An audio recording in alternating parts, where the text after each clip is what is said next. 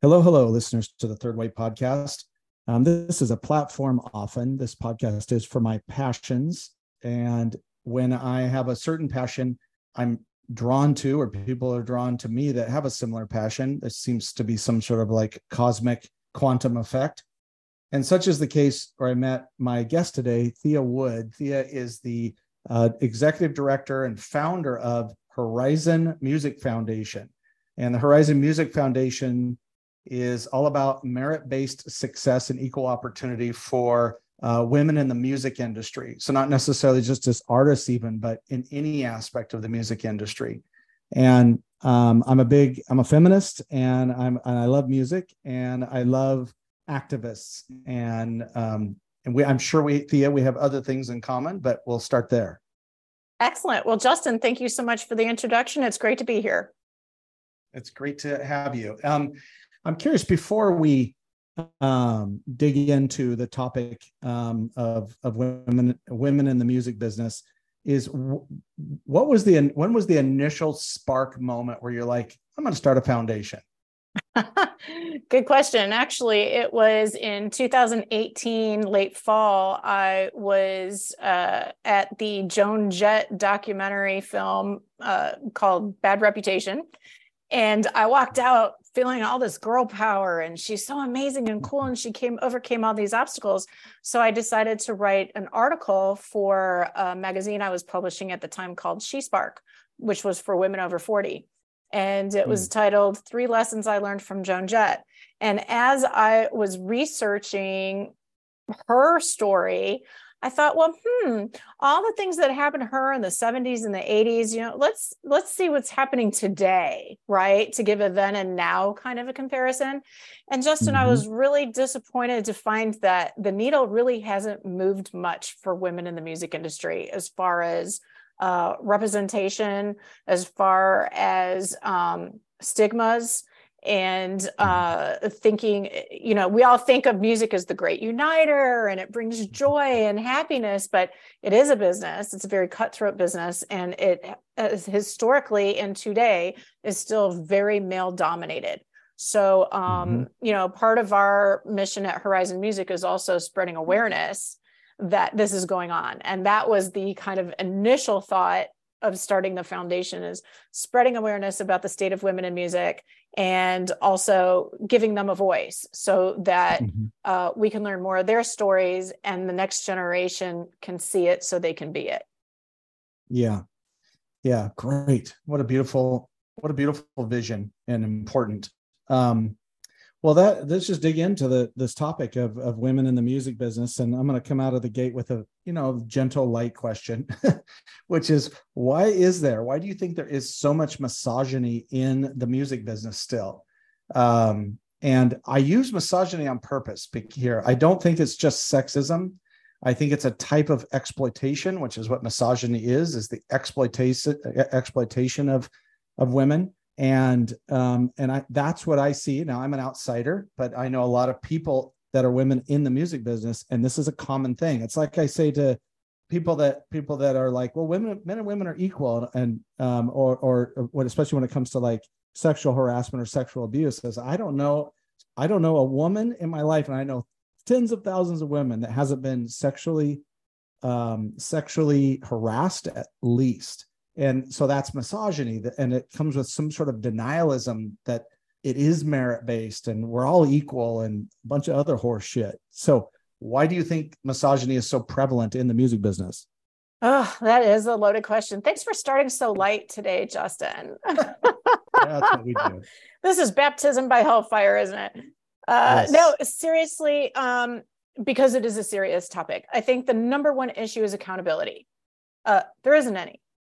And if it is, it's very fleeting. It's just like in any other form of entertainment where you see, there's a big ruckus in the media and everybody runs, and suddenly there's a hashtag, and it trends for a week, and then it disappears, and then the people who were guilty of the crimes and the wrongdoings suddenly are back on top, winning awards, selling out tours, and right. There's absolutely no consequence for actions. Okay. Right. That's a big part of it. The second part of it too is that the when the women do come forward, there are two issues that they face with fear, and justifiably so. Number one, retribution. It is unbelievable how cruel fans of the men can be to the women who are victims. And a perfect example was Megan Thee Stallion, who was just raked over the coals after she went to court because she was shot in the foot by another rapper because he was mad at her. And suddenly it became the victim blaming. Well, she shouldn't have said this. She shouldn't have done that. No, he should not have shot her in the foot, period. Right. So you have that going on. And then, that second thing of being a victim again happens in courts. It happens in the news. It happens everywhere. Well, how was she dressed? Oh, look at the content of her songs. Look at, it's always leading toward, not the person who actually committed the crime, but almost like she asked for it, which of course, nobody asked for that. Right. Yeah. It's crazy. I think it's it's a microcosm, or it's not really micro because it's a huge industry, but it's a subset of a deeper problem that we have that to me is around power dynamics. And the more power you have and the more insulated you are with that power, the less aware you are of exploitation, of being an exploitative person, being an asshole. Because there's so many people, and you look at like Harvey Weinstein was able to have, this horrific abuser was able to maintain that because of some of those things that you talked about. And it's interesting to me too, is that this misogyny is, for people that claim to love music and love art, which is into its nature, creative energy is feminine energy, is just so baffling to me. But that's why I think it's to do with power. And so I don't know, and you could enlighten me and others that don't know this too, is that, I know what like Dr. Dre did and Jay-Z did for like music producing for Black musicians, thinking recent times, and what it did to create inroads, or Damon Johns and Fubu and what he did for Black entrepreneurs. I'm curious, as a subset of this question about misogyny in the music business, is who is the most powerful woman in music right now, or who are some of the power players? I know this wasn't in the questions I sent you, but I thought you might have an answer to an example of someone that could actually, fuck shit up. Boy, somebody who I've met who's extremely vocal and walks the walk and talks the talk is music producer Linda Perry. She was the founder of Four Non Blondes. She is a songwriter as well, and has written songs for Pink and for Christina Aguilera, many others. She has a studio and also started a nonprofit called Equalize Her. And she looks a lot toward also the technical side of the business for women. So audio engineers, music producers, techs, et cetera. And, she's very outspoken about the gender parity that exists with, the representation of women on the music side. And she does have the clout, the talent, and everybody looks at the talent. Well, is she talented enough to be able to say this? You know what I mean? Like, it matters. It's like, we should still, no matter what our talent level may be, we still are human beings, right? But she has the talent, she's got the clout, she's got the personality, I think, to really push the needle forward. So I look to somebody like Linda, but you lately have a lot of folks speaking out who, like Reba McEntire, where the country music industry has actually gone backward in the past 10 years as far as female representation. In fact, it was, I believe, December, was it 2018 or 2019, where for the first time in the history of Billboard charts, the country music top 10 did not have any female acts represented. I mean, that's unbelievable. 50% of streamers, 50% of ticket buyers are female. How is our voice not being included in the mix? Yes. Yeah, it's interesting too, is that you take, I think of You go back 30 years, so Madonna, or more recently Lady Gaga and Pink. But they, as far as I know, they haven't leveraged. I mean, they're very feminist, very pro-woman, very vocal. They'll call bullshit, but I don't know that they've leveraged that to actually get into the business of music in the sense of, starting a record label. The one music person that I know that's on the, non-artist side that is the most vocal about this actually is Rick Rubin, the amazing music producer. And he's very vocal about this disparity. And just for clarity to the audience, here's some numbers for you to consider. Between 2013 and 2018, only 9% of Grammy nominees, not just winners, nominees were women. Of the 600 most popular songs from 2012 to 2017, 12% of them were female songwriters. And then you can go on down to like the stat that you shared. So that kind of leads into the next question, is that the market, unfortunately, this is a combination of power dynamics and market dynamics. And market dynamics play out around like social conditioning and biases. So what are some current or long-term social conditionings or biases that the market has about women artists? Oof, and it's partially market, but it's also partially the narrative that the industry pushes to the market, right? Right. So, that's that combination of power dynamic, market dynamic. Exactly. Yeah. It's like, telling the market this is what you do or do not want. So you spoke of Madonna. Madonna is actually a huge name in this right now about ageism and how everybody went crazy over her speech that she gave at the Grammys this year and her what she looked like. And I mean, men and women alike were stepping up and being quite vocal about how they thought she wasn't aging or looking how they think she should, right? Not aging gracefully. How can she be a feminist when she's doing things to her face and she's doing this and she's doing that? So age is is one of the top four that we have kind of narrowed it down to at Horizon Music. Appearance, okay? And appearance can be skin color, weight, maybe clear skin, maybe how tall you are, whatever it may be. Your appearance is something that, video killed the radio star. Hello, there is a brand, there is something that the record labels feel that they can push on the market, and appearance is a huge part of that. Also, familial status, I say, because I'm here to tell you right now, as soon as women decide that they want to have families, there is an overwhelming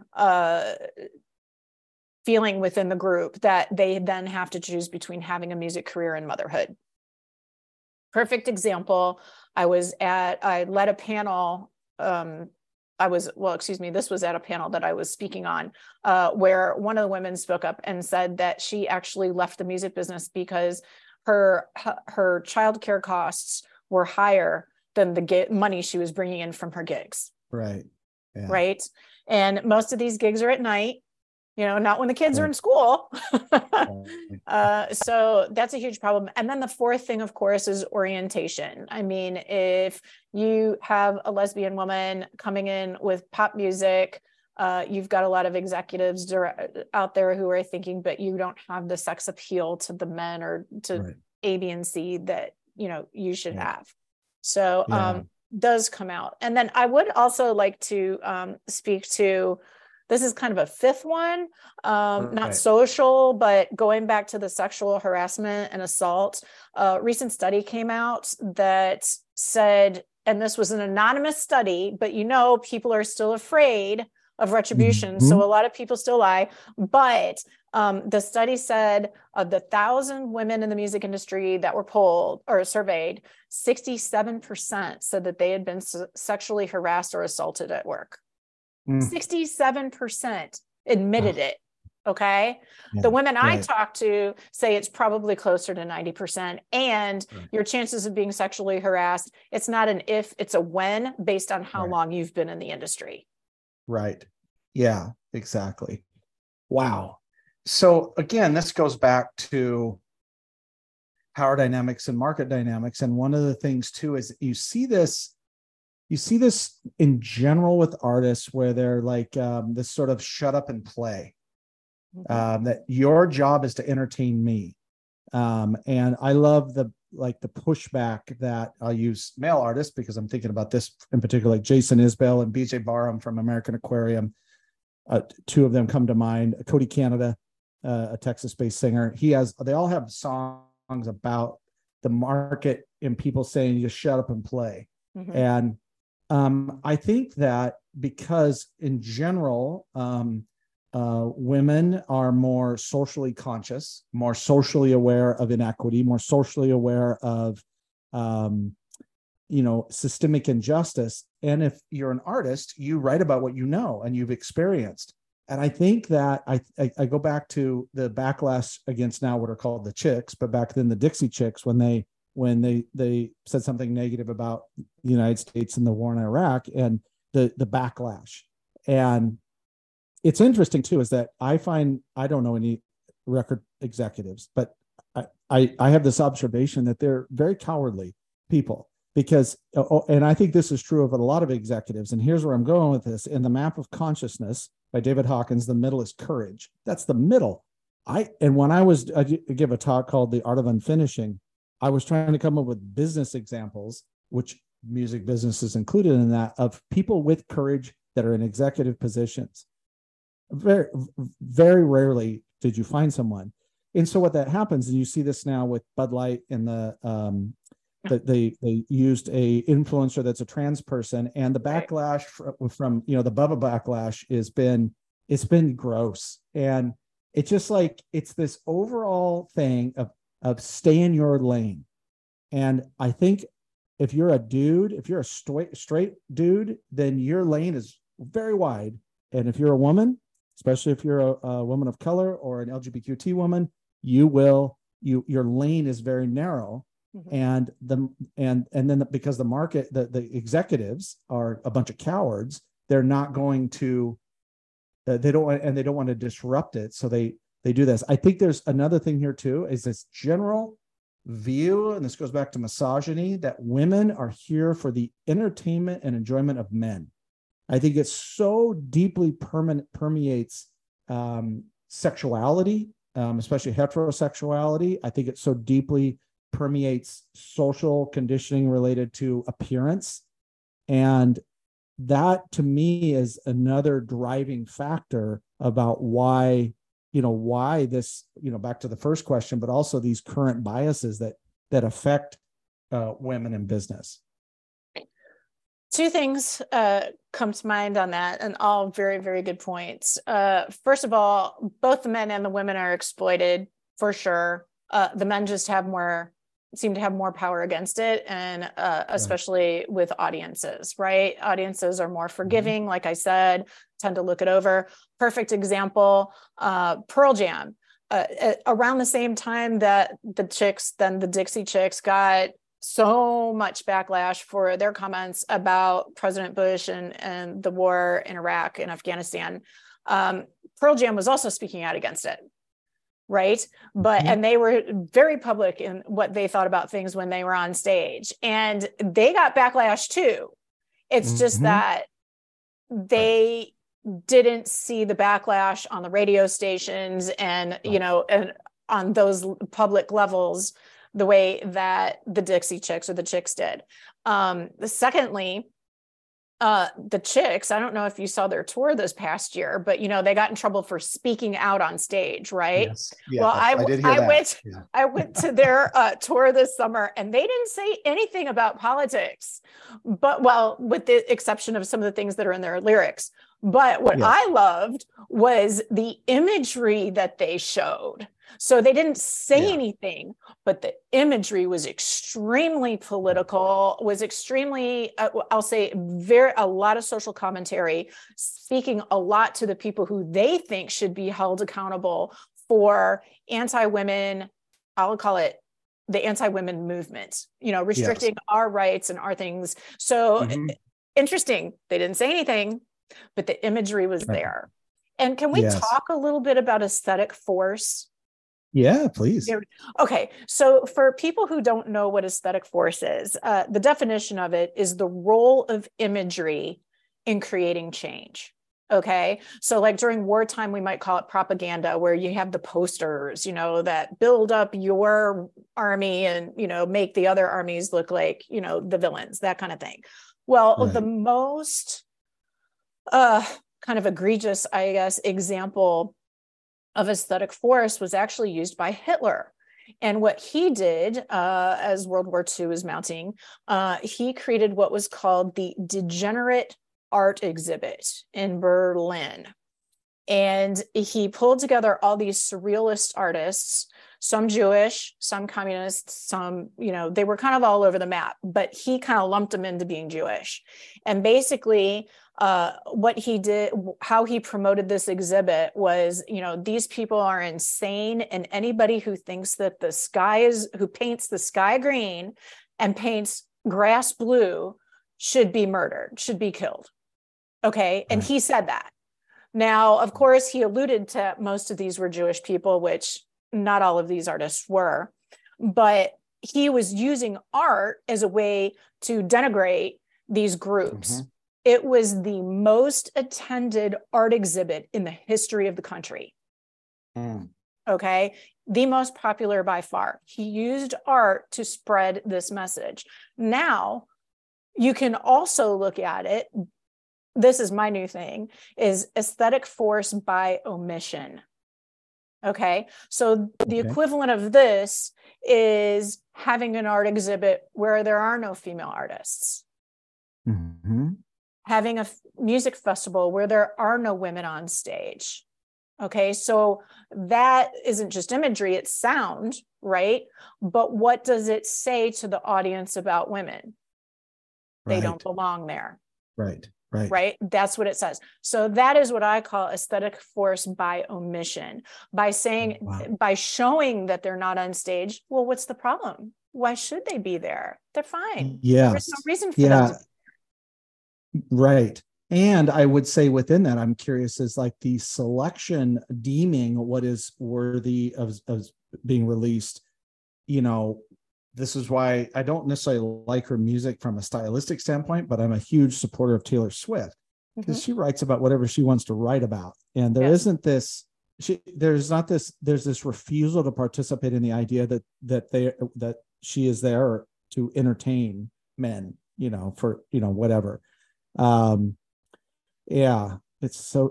And with Taylor Swift for years, they tried to get her to be socially active and politically active, and she totally stayed away from it. And then finally, when she did decide she was ready to do so, guess what? Nobody liked what she had to say. That's right. Yeah. But I won't say nobody, but a lot of people did not. At that point, she had power, though, in the sense of like brand power and things. But if she was unknown, she, and that's the thing. It's not merit based; it's power based. So if you have power, if you're a big deal, well, let's end this on a positive note because that's some heavy stuff, and you gave me a lot to think about. It's very chilling what you shared about the aesthetic portion of it. Is who are 2 or 3 women artists that you wish if you could, you'd give them a big stage moment? Big stage moment is you decide what that means. Whether that's they're on a concert stage or they're on some big podcast or a morning, and one of the talk shows at night or whatever.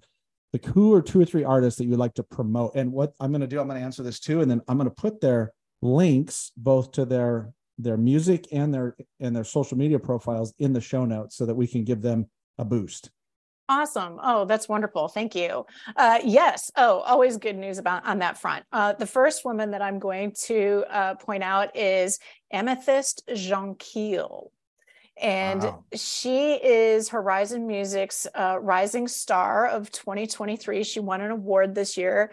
And, I call her the thinking girls musician. She's a singer-songwriter. She plays guitar and ukulele.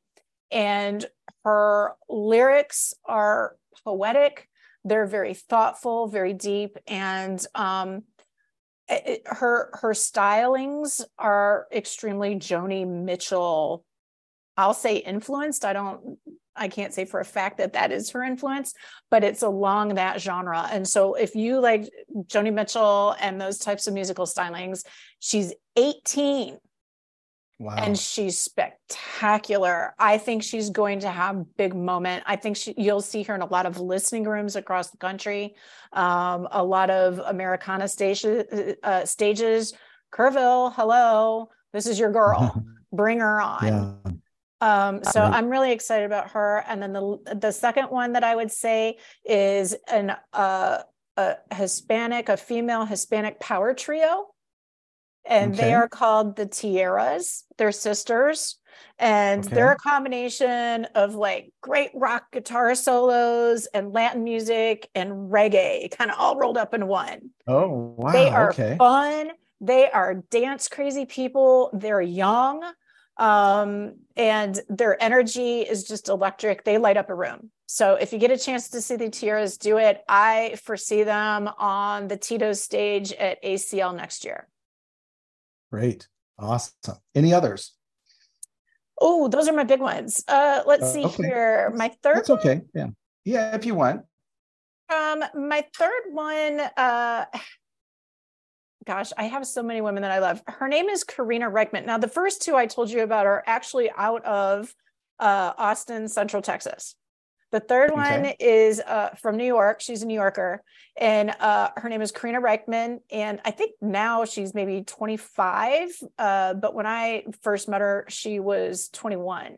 And she is a bass player and a singer-songwriter and leader of a trio that has been touring. She previously played bass for Marco Benevento.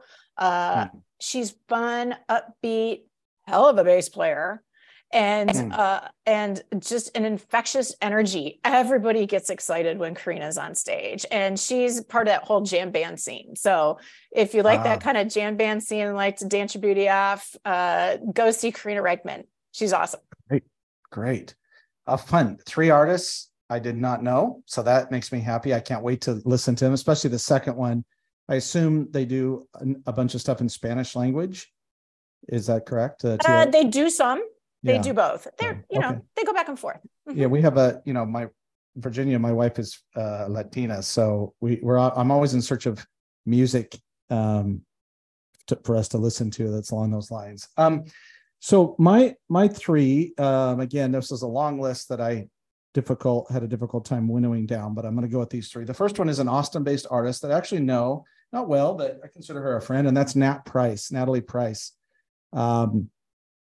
The thing that's I love about her is she's got a great voice, of course, but she is such a masterful songwriter, and she also is she's very generous. So she really contributes back into the music business with other Austin artists, and I think she has a marketing background, and she'll help other artists with that maybe would be considered competitors, for lack of a better term, market themselves. And her lyrics touch me deeply.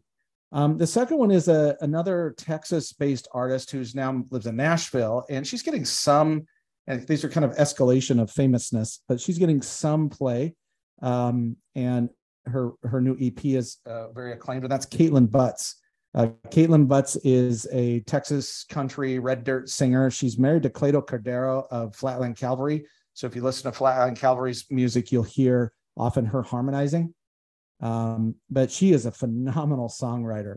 And she's got this voice that doesn't, and this is a thing in country music, it's hard to pull off, is she doesn't sound like anybody else. Yeah. And I think that's what makes her so unique. And I really deem her like the next queen of Texas country. Because of that, because of her the power of her voice. She's got a little June Carter energy to her, a little bit of Dolly, a little bit of Reba, but this voice that's super, powerful, and a hell of a songwriter. She's great at writing revenge songs. So, and the other one is she's successful in the music business, but most people don't know her, and that's Lori McKenna. Lori McKenna's most popular song that somebody else covered that is Humble and Kind, which is one of probably my top 5 favorite songs of all time. And she's a very prolific songwriter, country music mostly. Interestingly, she's from Massachusetts. She lives in Massachusetts and then goes to Nashville to write. And, hundreds, dozens and dozens of songs she's written have made, the charts. But most people don't know who she is. Mm-hmm. And that's one of the things about country music, which is my preferred genre, is that so much of the music is written by someone else, especially in like radio country, that people will say, well, that's a Morgan Wallen song. I was like, all right, no, it's not. It's a Jason Isbell song that Morgan Wallen covered. And thank goodness for that, because that makes Jason Isbell money. Right. Or Gulf Moon by Kenny Chesney is a John Bauman song. And so she's an example of to me, of someone that is a singer-songwriter that deserves a lot more publicity with both the message of her lyrics and just who she is as an artist. So I love it. Well, I've written all these down because now I'm going to talk to my social media coordinators about making sure that they promote them as Justin picks. Sweet. Well, this was enlightening and stimulating, and I think an important conversation. I'm so impressed and supportive of the work you're doing out there. If someone wants to contribute to the foundation, what's the best way to do that? What do you most need from people? What's your ask? Our ask is, at this point, cash. The pandemic really set us back. And as I tell everybody, with my timing, I ended up starting a nonprofit 8 months before an international pandemic. But yes, so they can go to horizonmusic.org, and that's spelled HERIZON music.org. Yep. And if you click on the donate button, all the different ways that you can donate are right there. Great. I'll link specifically to that button as well. So thank you. Awesome. This was great. Thank you so much for your time and for the conversation. Thank you, Justin. This was a pleasure, and I hope to visit and chat with you again soon. Thank you.